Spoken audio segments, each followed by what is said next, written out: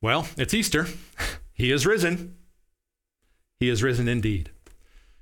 And while it's obviously a day for us as Christians to celebrate the resurrection of Jesus and to thank God for victory over sin and death and to honor him for gifting people with the ingenuity and craftsmanship to create the Reese's peanut butter cup, while Easter is obviously a day of celebration for the follower of Jesus, I want to admit up front that it seems like the older I get, the more I struggle with Easter because it reminds me that I'm supposed to live in victory over sin, but I am increasingly aware of being discouraged by and defeated by sin. And I feel like I mostly live in defeat and not victory. Sorry, not the feel-good sermon intro you were looking for on Easter, eh? Sorry to disappoint, get in line. I'll add you to what is already a long list.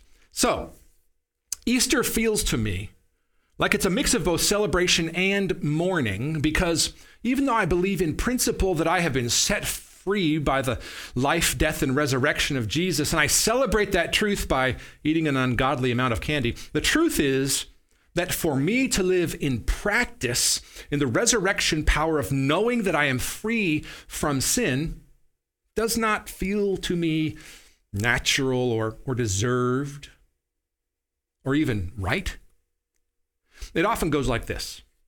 It's Easter Sunday, and just like every other Sunday, it's right after church, and I'm encouraged, and I've just proclaimed the greatness of God among the fellowship of believers, and I've reclaimed anew the precious truth of the perfect and sinless life of Jesus that was sacrificed and raised to bring me victory over sin. But then it usually takes all of about 30 seconds in the car on the way home, and I remember something dumb I said to someone, or a dozen such dumb things, and then I think about how I should have said this differently in the sermon, or I think about this downer sermon intro and how it probably disappointed hundreds of people, and it suddenly feels like, well, that didn't take long. Scott Wakefield, living the victorious Christian life. And while I'm being a smidge humorous and self-deprecatory, a smidge of humor is all I've got, y'all. While I'm satirizing myself a bit and sliding in references to candy, I'm actually totally serious. I think that for most of us, we'd have to admit that we likely struggle with some Easter and resurrection power content that we're supposed to take in every year.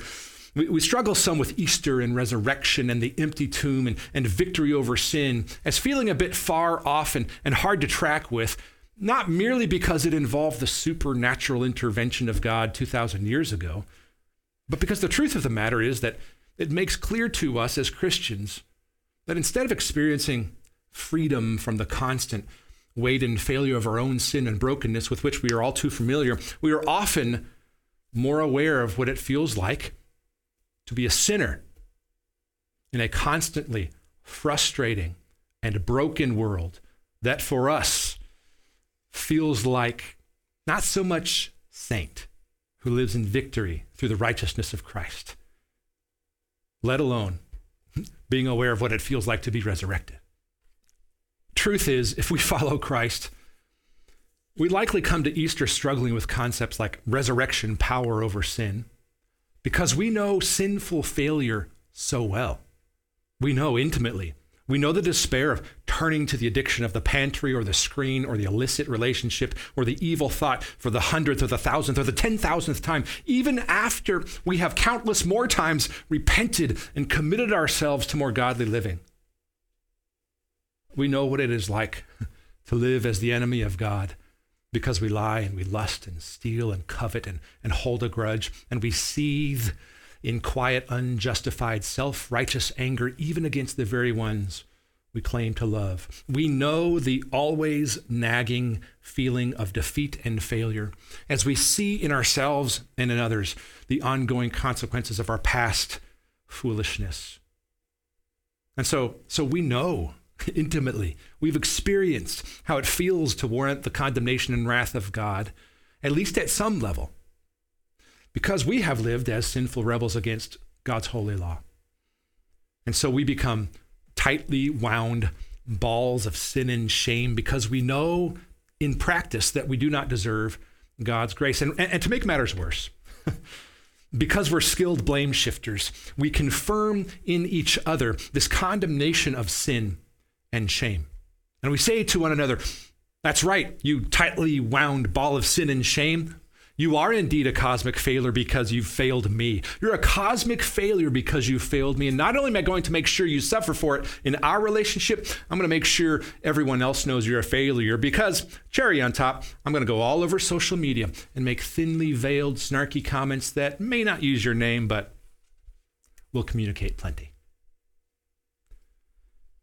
And so, even though on Easter, we gather in worship with the body of Christ to sing and to pray and to declare God's goodness and grace to us. And we're here today, especially of all days on Easter, to wonder in amazement that God has raised Jesus from the dead, to thank him for victory over sin and for precious peanut butter cups. Even though we believe in principle that we have been set free by the life, death, and resurrection of Jesus, to live as if truly free.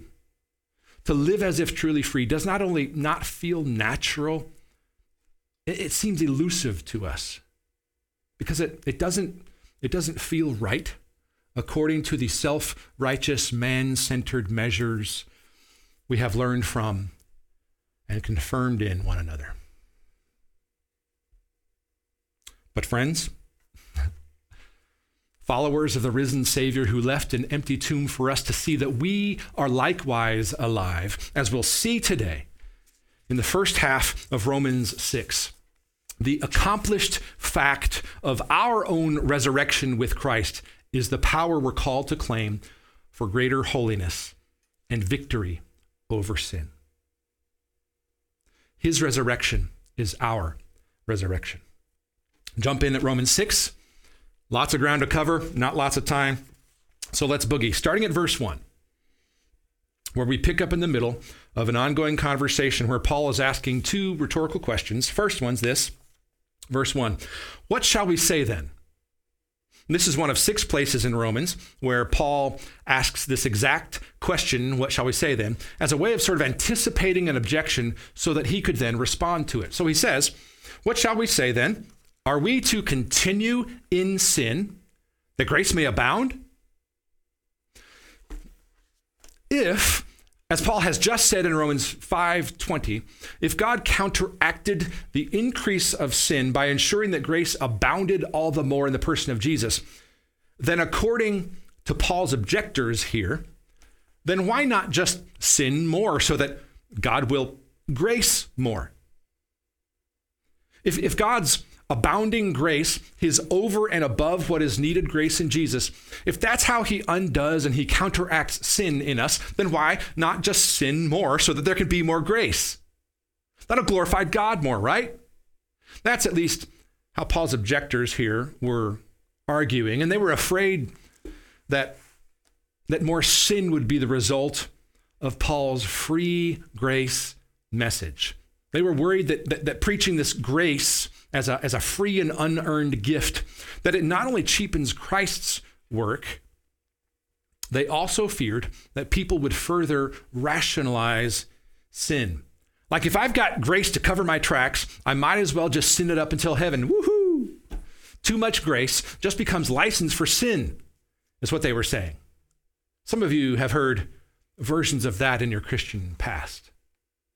Too much grace too easily becomes a license for sin.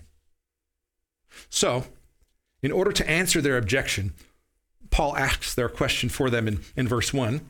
Are we to continue in sin so the grace may abound? And then he answers them in verse 2. He says, by no means, no way, of course not. Duh, Paul says. But then, from here through verse 10, he gives a surprising and frankly fairly radical answer for why Christians do not continue to sin so the grace may abound. He says, by no means, we should not sin so the grace continues to abound. For how can we who died to sin still live in it? How can we who have died to sin still live in it? Paul answers their objection here Are we to continue in sin so the grace may abound? By introducing us to what I'm going to call the Godfather response to sin.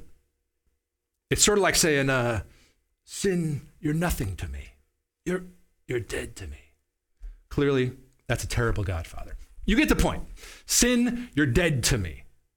Paul says, how can someone who is dead to sin, not made alive by it, how can someone who is dead to sin be excited by it anymore? How can someone for whom sin doesn't do anything be made alive by it? If it doesn't do anything for them, that's kind of what Paul says.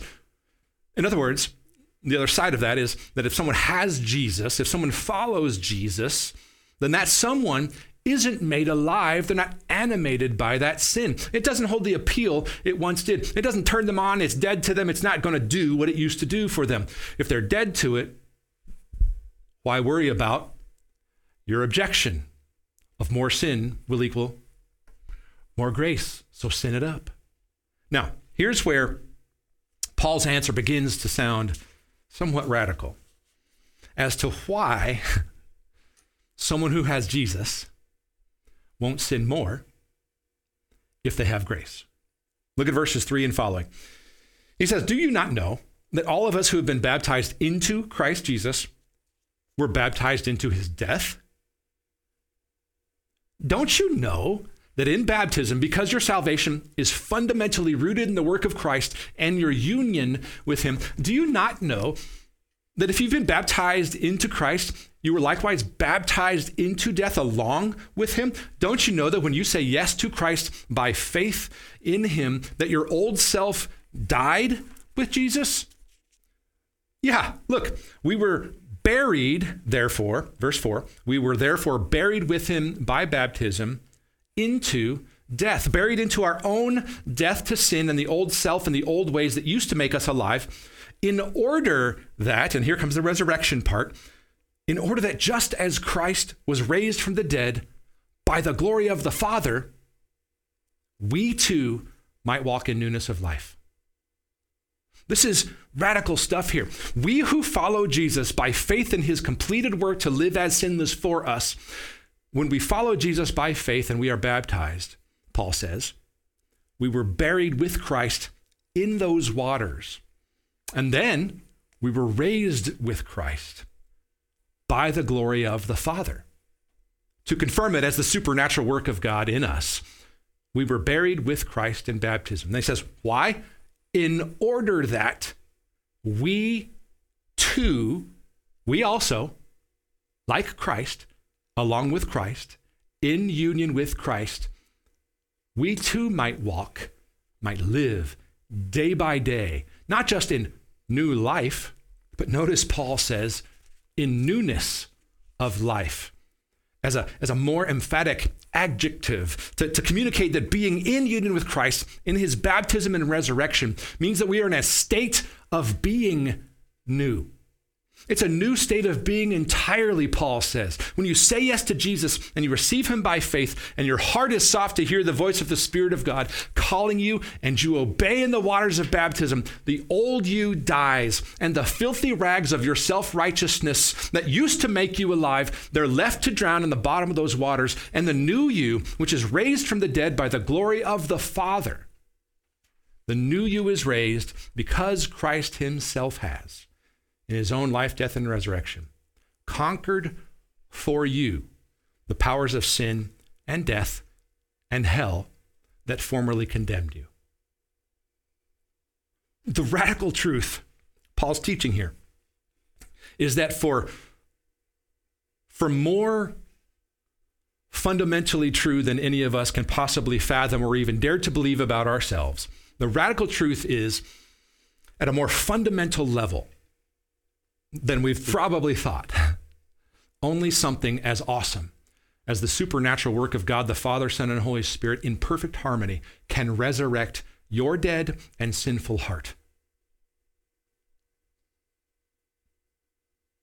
Without Christ, you haven't the slightest chance of being a child of God in his forever family.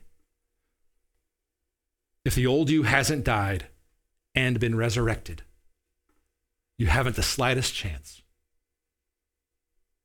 But Paul explains further that if you have Jesus, you have everything you already need. He explains further in 5 through 10 here. Look at this. For if we have been united with him in a death like his, we shall certainly be united with him in a resurrection like his. Notice that Paul uses the word united here twice in verse 5. If we have been united with him in a death like his, we shall certainly, not perhaps, not maybe, but we shall certainly be united with him in a resurrection like his. Our identification with Christ, Paul says, it's so close and so certain that if we have been, notice the past tense, if we have been baptized with him into our own death, then we are likewise resurrected with him. This means, and here's perhaps the most radical part of what Paul's saying in this passage. This means that if we have Christ as Savior and as Lord, because we've apprehended him by faith, then we already have victory over the power of sin that formerly condemned us. Paul is talking here about this victory over sin as an accomplished fact for the believer in Christ, which is why he can say this. Look at verse 6. He says, we know, meaning because Christ has achieved salvation for us and we are in union with him in his death and resurrection, we know that our old self, the old man, who was formerly made alive by sin, we know that our old self was crucified with him in order that the body of sin might be brought to nothing, so that we would no longer be enslaved to sin.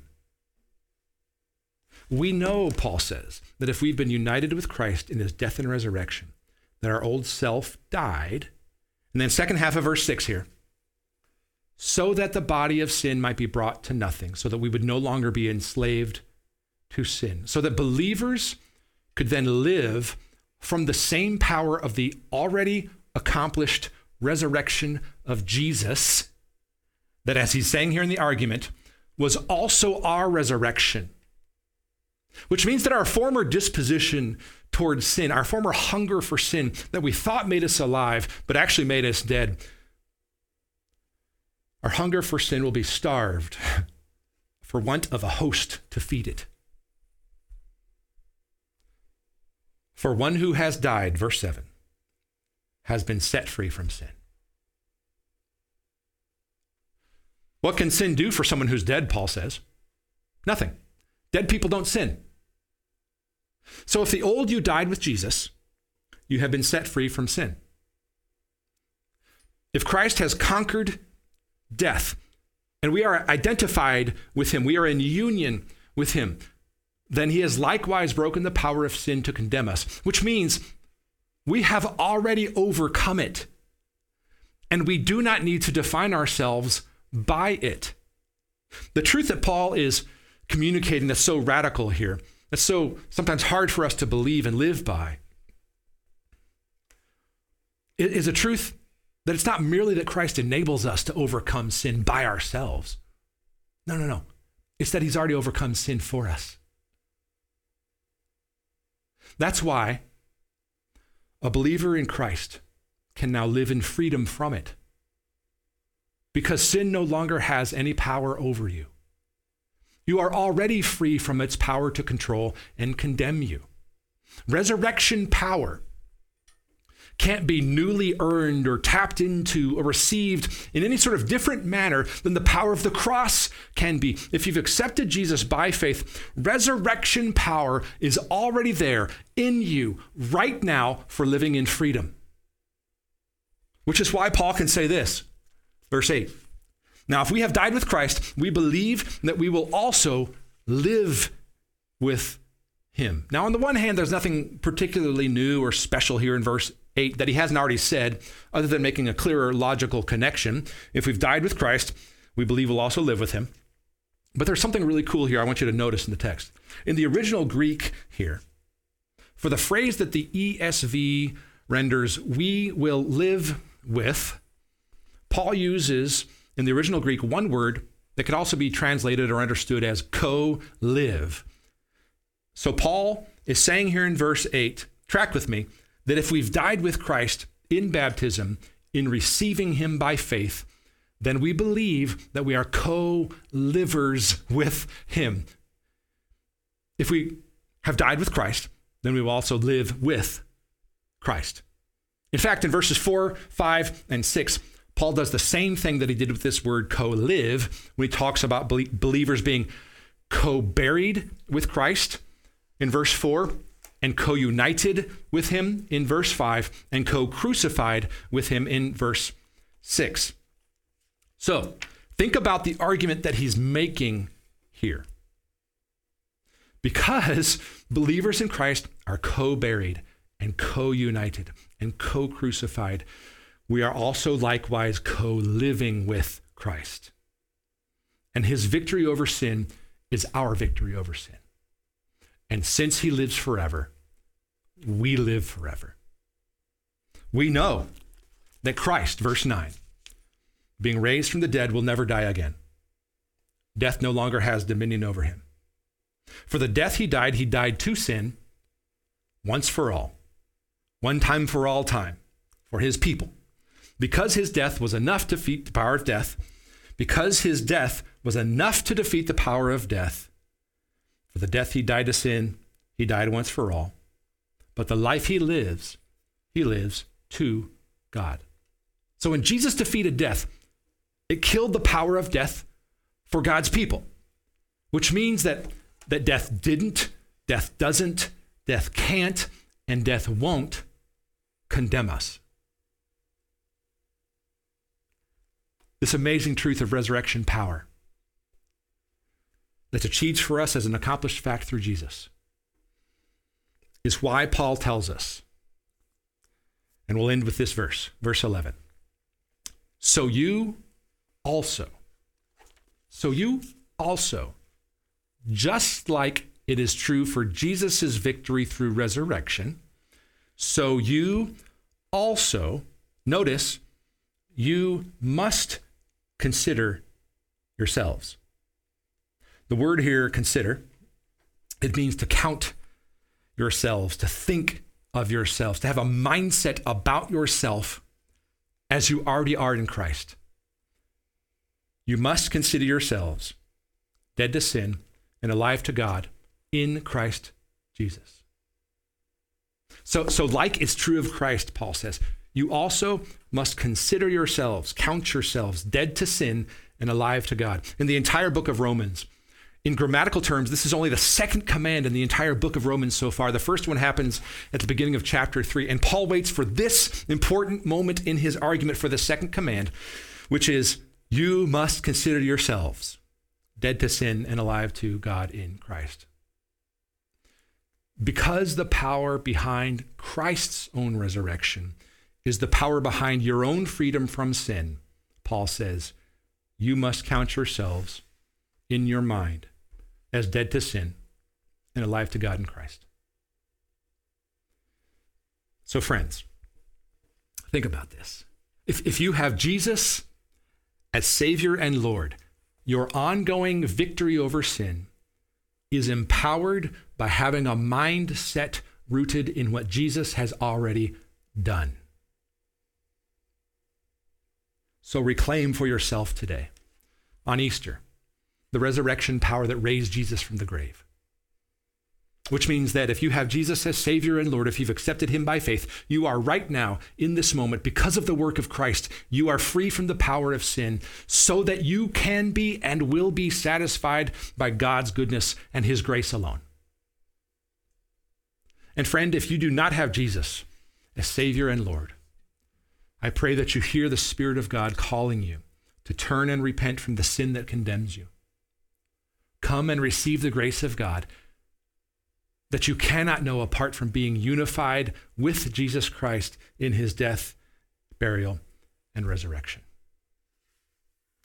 Father in heaven, we ask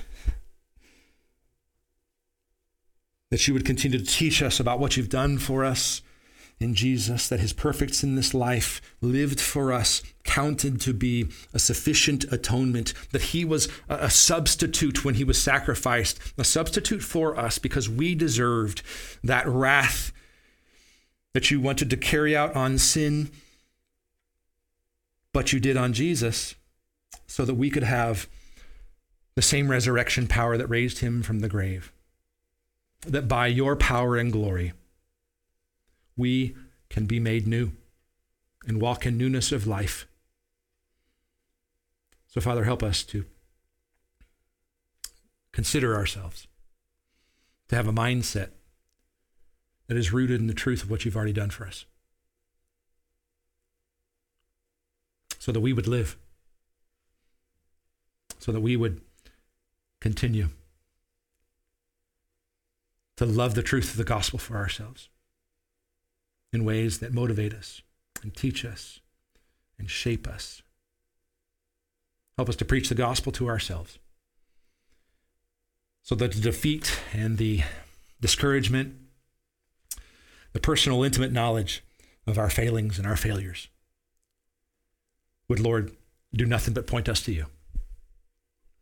We ask this in the name of your Son, Jesus. Amen.